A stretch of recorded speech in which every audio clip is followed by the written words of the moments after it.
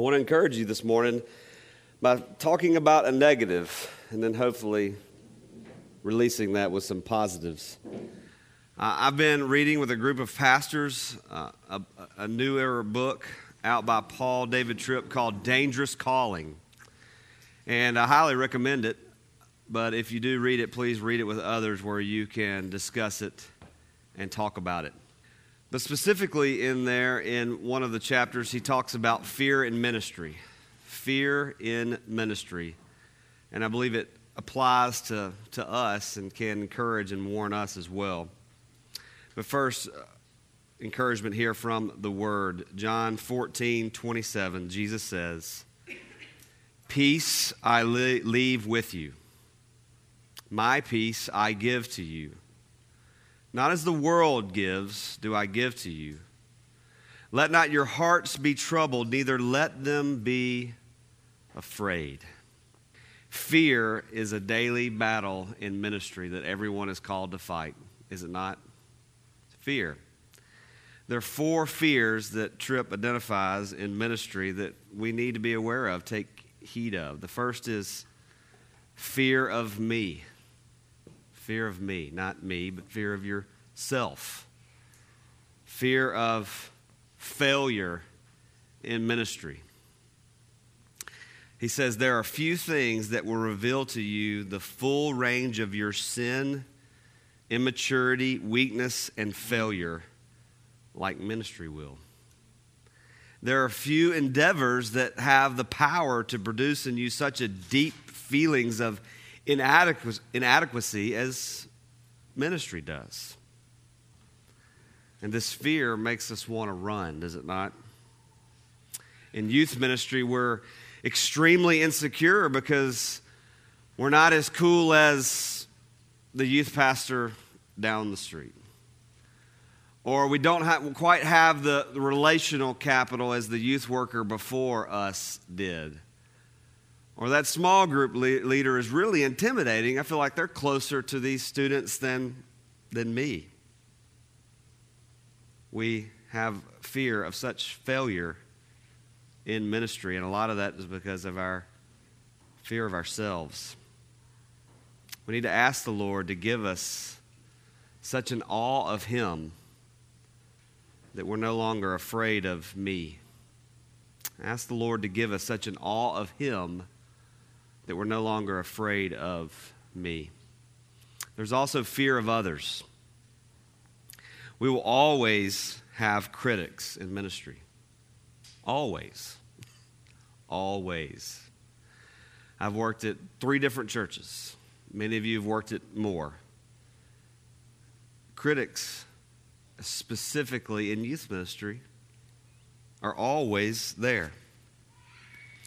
Because your ministry will always be done with people and for people, it is vital that people have the right place in your heart.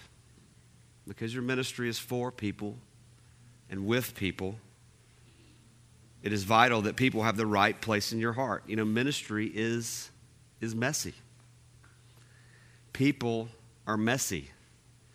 The students that you're giving your life to come from really messy families.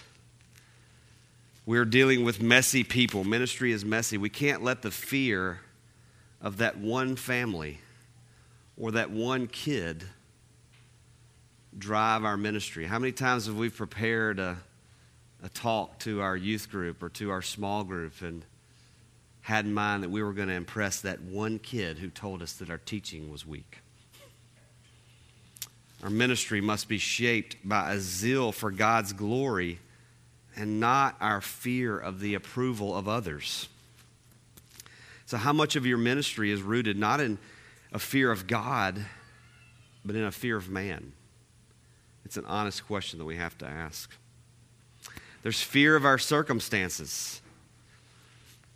I mean, in youth ministry, there's always going to be a fear of losing your job.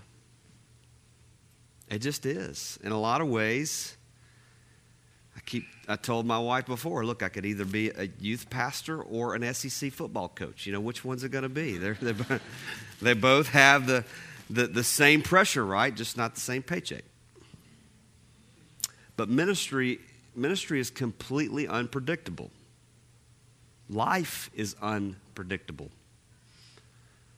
And we must learn to meditate on God and not on our circumstances. The moment that we let our circumstances, the fear of our circumstances, dictate how we do ministry is the moment that we take our eyes off of Jesus and his ministry. Fear of circumstances, fear of what's going on in our church. You know, it's just the most practical advice I ever heard for this. A mentor pastor told me, he said, Wilson, you might lose your job. God might call you to another church, but there's one vital thing that you have to remember. These are God's churches. They're not your churches. These are God's churches that we work for. There's fear of the future. We just don't know what the future holds, do we not? And not knowing is hard. We want security for our lives. We want security for our families. Is the church budget going to come in this year so that we can get a paycheck? Are 5 key families going to leave our church and move away, and so there's not enough income to pay our salaries? Are people going to actually sign up for this retreat that I've spent 200 hours planning? Not knowing the future is hard. But again, we have to ask ourselves an honest question here. Are you doing ministry out of fear of the future? Or are you keeping your eyes fixed upon Jesus and doing ministry in his name? Are you haunted by the what-ifs of ministry? Or do God's promises and God's presence quiet your unanswerable questions about the future? So what do we do? What do we do about fear in ministry? Because we all tend, Paul Tripp says, because we all tend at points to suffer from God amnesia. We all suffer from God amnesia because we live in a fallen world. And because we do not write our own stories, being ruled by fear is always a clear and present danger. So what do we do about our God amnesia that drives us to fear in ministry? He offers 4 suggestions. First is humbly own your own fears. Humbly own your own fears. Own your fear. Don't deny it. Own it and run to the only one who is able to defeat your fear, and confess that you don't always remember Jesus' presence and his glory. I'm always so encouraged by being at the Barnabas Connection and being in worship with you because it reminds me of what ministry is really about. It's about the worship of God. It's the ministry of Jesus and doing it together. But when we go back home and we get into the grind, we have to keep our eyes upon Jesus, his presence, his glory, and confess daily that we let fear oftentimes drive our ministry. Second suggestion there is to confess those places where fear has produced bad decisions and wrong responses. Confess those places where fear has produced bad decisions and wrong responses. Confess that you have sinned in idolatry of ministry. Confess that you have led yourself down a path of gossip about that student. Confess all those ways that you have done some really, really stupid things in ministry because of unbiblical fear. Confess those times that we've made bad decisions where we probably should have been fired. And we've demonstrated wrong responses because we've done so out of fear.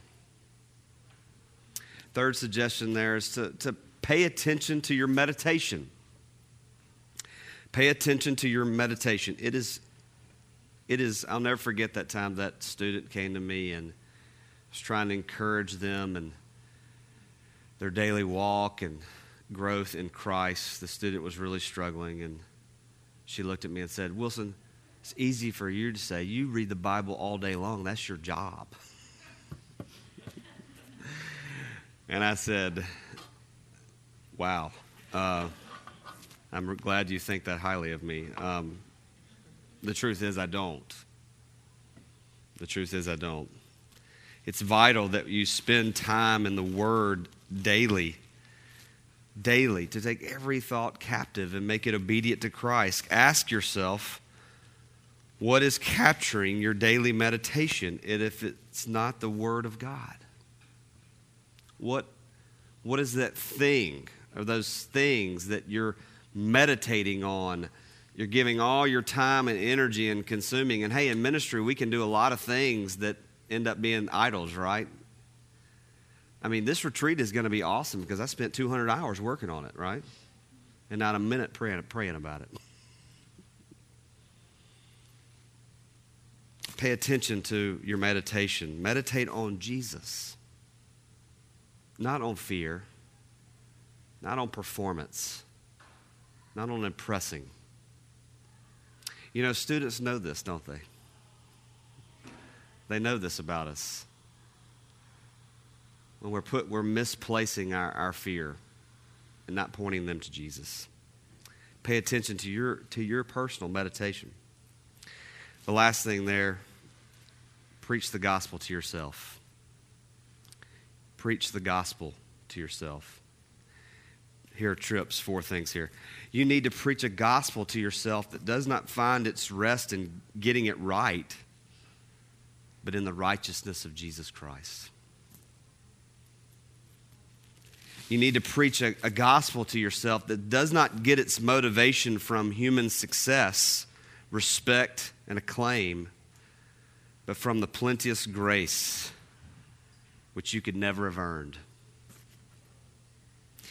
You need to tell yourself again and again that there is no pit of life or ministry so deep that Jesus isn't deeper.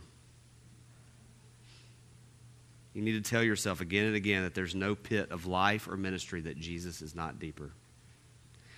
You need to call yourself to rest and faith when no one else knows that private sermon is really needed in your heart. Call yourself to rest and to faith when no one else knows that private sermon is needed. My prayer for myself, my prayer for you, is that we would not let fear drive our ministry. That we would believe Jesus and take him at his word when he says, peace I leave with you. He left us his Holy Spirit. My peace I give you.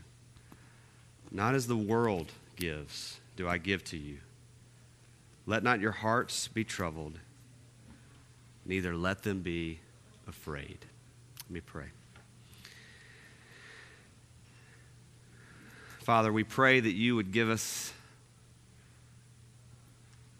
just a huge picture, a huge focus of the glory of Jesus Christ, that we would minister in his name and not out of fear. Lord, help us to believe him. Help us to not be afraid, because the peace that he gives is better than the peace of the world. And we pray this in his name. Amen.